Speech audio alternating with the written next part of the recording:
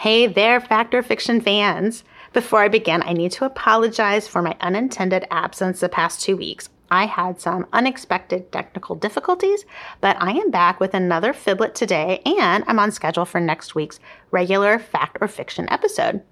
I'm excited also to announce the July winner of the Bell Toffee contest. Congratulations, Sharon Young of Dunellen, Florida. A bag of Bell Toffee is on its way to you. If other listeners would like to win a bag of Bell Toffee themselves, please go to the Fact or Fiction Podcast Facebook page or factorfictionpodcast.com. You'll find a link to the August contest at either place. Now, we're all caught up. Let's get on with the show. Here we go. Welcome to Fiblet number 3. This is another mini-sode where I read 4 news stories, 3 of which I found in newspapers of the past. 1 is my own creative writing, and it's your job to listen carefully to distinguish if what I say is fact or fiction. So, ready to play?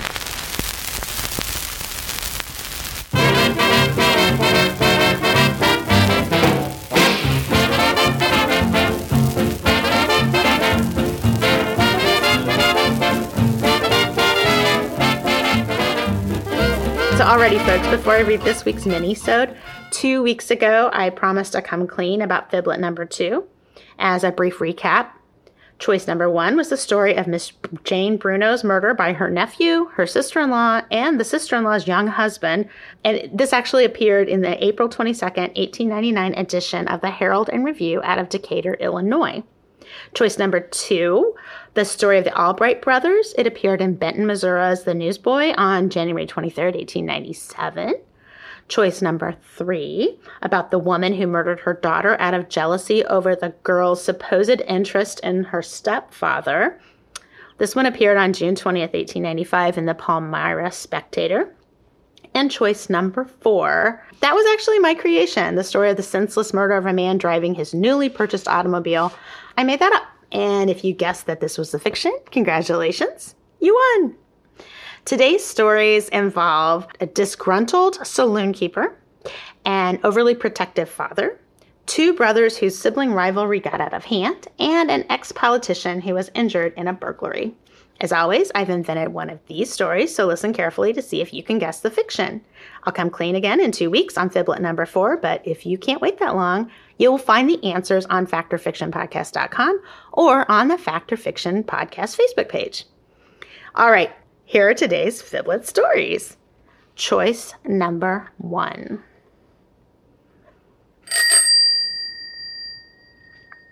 Pistol practice.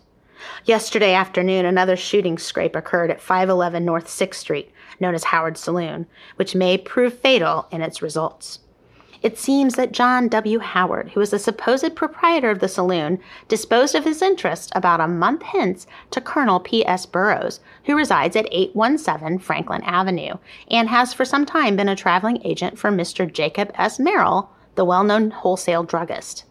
Since the time Colonel Burroughs obtained a controlling interest in the saloon mentioned, he has been on a journey in southwestern Missouri. On his return a few days since, he appeared dissatisfied with the business transactions during his absence, and it is presumed expressed his opinions somewhat strongly on several occasions. Yesterday afternoon he went to the saloon, when an unpleasant argument again ensued between himself and Mr. Howard, an argument that ended by 2 pistol shots. The barkeeper was at the time on the sidewalk outside, where he had followed some customers who had just left the saloon. He states that while outside he heard an altercation between Burroughs and Howard, and immediately afterwards the pistol shots spoken of. He entered the saloon and found Colonel Burroughs in a room behind the bar, apparently in a dying condition. Dr. Kennard and a notary public, Mr. McGinnis, whose offices were nearby, were immediately sent for. Dr. Kennard found that one of the shots had not penetrated the abdomen, having evidently struck something which resisted its force and produced only a bruise upon the skin. The other ball had entered the abdomen a few inches above the navel on the left side, and its whereabouts could not be traced. The wounded man was taken to his residence at 817 Franklin Avenue, and Dr. John T. Hodgins was sent for, who examined Colonel Burroughs, but could find no trace of the ball. It had evidently penetrated the abdominal cavity, but whether it had injured the small intestines, the doctor could not ascertain. The patient was in a very prostrate condition, and evidently suffering great pain. When asked as to the probability of the wound proving fatal, Dr. Hodgins stated that he could not give any opinion, not being able to ascertain the whereabouts of the ball. The shot having penetrated beyond the muscular coating of the abdomen, the result must necessarily be dangerous. Mr. Howard was visited in his cell at the Chestnut Street station last night and gave the following version of the affair. He states that a few weeks since, Colonel Burroughs became interested in his saloon by advancing him money to run it. During Burroughs' absence, he had run it squarely, but on his return, the colonel had charged him, Howard, with having acted dishonestly during the absence, and several times during the last few days had called him a thief. Yesterday afternoon, he came into the saloon and again commenced abusing him, charging him with purloining money. Howard states that he stood this for some time, cautioning Burroughs to desist, and that he passed through the back door behind the bar where Burroughs again abused him and struck him 2 blows in the face, that they then grappled and fell, and that Burroughs, being a much more powerful man of the two, he, Howard, was getting the worst of it, and that while on the floor he drew his revolver and shot at him twice, and that what he did was entirely in self-defense. It is but justice to state that the statement made by Burroughs to the notary public, also the story given by the barkeeper and a gentleman named Barry, who was with the barkeeper on the sidewalk, entirely contradicts this. Colonel Burroughs' statement is to the effect that while sitting in a chair in the room behind the saloon, while in an altercation that was going on between him and Howard, the latter entered the room and deliberately shot him without any provocation or personal violence on his part. Choice number 2. Final witness in trial, the 66-year-old physician charged with murder. Dr. Ritenour appeared today before a jury of his peers on charges of murdering his daughter-in-law. The doctor was the final witness in an unusual trial surrounding a most unusual death of the pretty young cellist, Mrs. Tara Ritenour, née Johnson, whose body he reportedly found in the basement operating room of the Ritenour residence on March 24th. The feeble 66-year-old doctor stated he was prepared to plead his innocence in spite of the fact that he has recently been diagnosed as suffering from a dangerous heart ailment. "I must explain what happened to prove my innocence," he declared to his attorneys. "I am the only one who can do this. My physical ability has no bearing on the matter." In the early morning hours before the trial was to convene, a crowd gathered outside the courtroom, eager to hear the doctor's description of events surrounding the tragic death of the lovely raven-haired girl who met her untimely demise at the age of only 22. The Johnson family, mourning the death of their beloved daughter and sister, is a highly regarded and prominent one, and many of those attending court knew the victim well. In accusing Dr. Ritenour of the bizarre slaying, Assistant State's Attorney Albert S. Sloan suggested 2 motives: greed and fatherly indulgence. He claims the doctor killed Tara for insurance money and to free his favorite son, the handsome 25-year-old Jonas Ritenour Jr., from a cumbersome marriage to a neurotic and infirm wife so that he might find a more suitable lady. Dr. Ritenour, who is widowed, was attended at trial by his daughter Bertha and her husband George Hampton, but Jonas Jr. has not been seen since he was released from jail after being freed on a charge of being an accessory before the fact of murder. Prior to Dr. Ritenour's testimony, a number of reputable physicians and patients have testified as to his esteemed character and his love and affection for Tara. Other doctors also testified that Tara was in a delicate state of health and prone to dramatics. The elderly Dr. Ritenour apparently struggled to hold back tears as he told his story that Tara had visited him at his office days before her death. The girl exclaimed that Jonas Jr. had told her he was going west and leaving her behind in St. Louis. She was afraid she'd lost her husband's love and said, "If Jonas leaves me, I'll do something desperate and he will regret his actions. It's been on my mind for weeks." After relating his dismay upon hearing such an exclamation, the elderly doctor paused to gather his emotions before continuing on with the most crucial part of his testimony, the matter of the young beauty's death. Dr. Ritenour's story about his discovery of the body had undergone several changes since authorities first found her corpse. Initially, he claimed the young lady had been shot in the back by a burglar entering his surgery in search of opium. Later, he told authorities that she shot herself in his office after he told her she was suffering from imagined stomach complaints. On the stand, he said he had discovered her nude body in his operating table and recognized she'd taken an overdose of chloroform to end her life. Overcome by a desire to protect her reputation, he admitted he himself had administered the shot to her back to make it appear a burglar had been responsible. There were tears and strong exclamations from the courtroom's assemblage during his testimony, which was at times barely audible because of his weakened state and the emotional nature of his statements. Dr. Rittenauer faced cross-examination asking him about his own conflicting accounts of the girl's death, as well as questions about the $2,000 life insurance policy Jonas Jr. collected upon Tara's demise. He claimed no knowledge of the life insurance policy or his son's current whereabouts. The jury is currently deliberating its verdict. Choice number 3. They fought to kill. Frank J. Healy is at the city hospital suffering from 10 stab wounds. His brother, George Healy, is a prisoner at the 7th District Police Station, slightly wounded. In their home at 3225 Chestnut Street lies their mother, Mrs. Kate Healy, past 75 years, gray-haired and feeble. She is confined to her bed, and the doctors say her condition is critical. This is all due to a fight between the two brothers who were crazed because of an evening passed in beer drinking.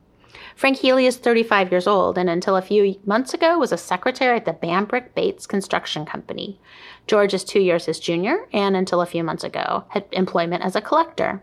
Neither has worked since the winter began. Sunday, George Green, a neighbor, called on the Healys. They sat in the kitchen and drank bucket after bucket of beer. They were intoxicated when Green left at 6:30 in the evening, but this did not stop them from drinking more.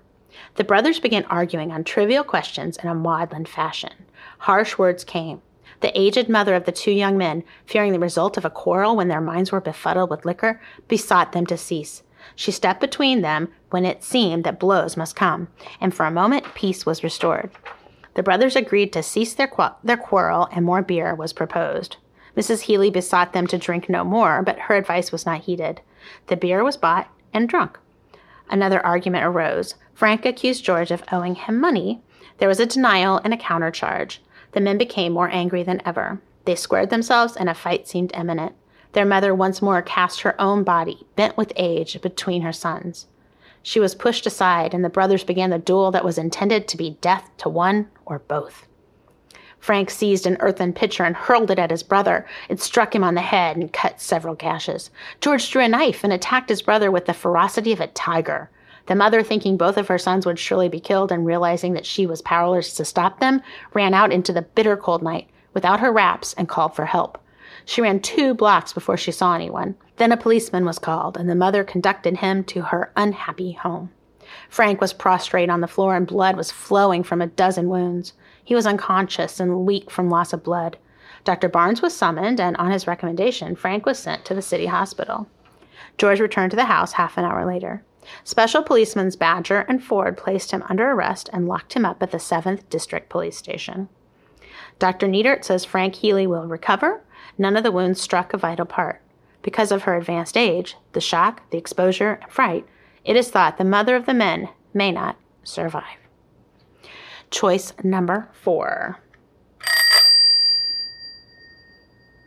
Shot by a burglar. Alton, Illinois' ex-Senator Gillum was shot by a burglar in his residence in Upper Alton last night. The residence of Mr. Gillum is situated about 2 blocks east of the walls of Shurtleff College and at the edge of the town of Upper Alton. About 1 o'clock this morning, the gentleman was awakened, and as he raised himself, he saw a man in the act of leaving his bedroom. He quickly jumped from his bed and ran towards the intruder, at the same time commanding him to halt. Mr. Gillum had almost reached the man at the door leading into the hall when the burglar stepped across the hall and under the stairway that leads from the front door to the rooms on the upper floor. As he gained this point of vantage, he called twice to Mr. Gillum to stand back, to which no attention was paid. But instead, he started toward the burglar, who drew a .28 caliber revolver and fired. But the bullet went wide of its mark and passed through a door at the end of the hallway and buried itself in the earth outside. Nothing daunted, Mr. Gillum rushed at his assailant, who fired point blank at him. The bullet entered the left breast just below the nipple and almost on a line with the apex of the heart. The wounded man staggered into his bedroom and sank on a couch. The other occupants of the house, who were in the upper story, were aroused by this time and came to the assistance of the injured man. Meanwhile, the burglar had made good his escape, taking with him the pair of pants he had removed from the bedpost, and which contained some valuable papers and memoranda, together with $25 in money. Dr. Yerkes was summoned, and when he arrived, Mr. Gillum's pulse was very feeble and prompt action had to be taken. Mrs. Gillum says that all of yesterday she had strange foreboding that some evil would soon cloud her happiness. The condition of Mr. Gillum is exceedingly precarious. The wound has not bled externally, and this is regarded as very unfavorable. At 6 o'clock this evening, he was lying in a semi-comatose condition, apparently resting easy and bearing his misfortune bravely. The doctors think there are even chances for recovery. Short time after the shooting, Constable Loeb started in pursuit, but the footprints led to the Chicago and Alton tracks, which, being stone-blasted, would show no imprints. Hence, the trail was lost. The footprints show that the man wore a number 7 button shoe, and Mr. Gillum describes the man as about 5 feet 10 inches tall, black mustache, slouch hat, and sack coat. Telegrams were sent everywhere, and Governor Pfeiffer was requested by Mayor McPike of this city to offer a reward for the apprehension of the dastard, which he will, in all probability, do. 2 men were arrested this afternoon near Wood River on suspicion, and as soon as Mr. Gillum is sufficiently able, they will be brought to him for identification. The burglar entered by the front parlor window, prying the catch out of position and raising the frame. He then passed into the hall and into Mr. Gillum's sleeping apartment, where he took the pants from off the bedpost, with the result heretofore stated. In the parlor was a solid silver service which was untouched. Mr. Gillum has occupied many positions of honor and trust, and at present is one of the vice presidents of the State Board of Agriculture. So, alrighty, folks, that concludes Fiblet number 3. I'm going to do a quick recap, and you can listen carefully to decide which one's the fiction. Choice number 1, Pistol Practice, is the story of the saloon owner, John Howard, shooting his business partner, Colonel Burroughs, after Burroughs complained about possible mismanagement of the saloon. Howard claimed self-defense, but all the other witnesses said he shot the colonel in cold blood. Choice number 2, Final Witness in Trial, is the sensational story of the elderly doctor who gave testimony in his own defense in the murder trial, where he was accused of killing his daughter-in-law to protect his son. Choice number 3, They Fought to Kill. This is the tale of the 2 drunken brothers who attempted to murder one another, forcing their elderly mother to endanger her own life by traveling in the cold night to seek help from authorities. And choice number 4, Shot by a Burglar. It's a story about a former Illinois congressman who interrupted a burglar attempting to steal his pants. As always with Fiblets, I will come clean in 2 weeks, but if you can't wait that long, the answer is posted on factorfictionpodcast.com and on the Factor Fiction Podcast Facebook page. Please visit those sites and let me know what you think. Thanks for listening. I'll be back with another traditional Factor Fiction episode next week, a story that illustrates that it's more difficult than you think to know if something is fact or fiction. Goodbye.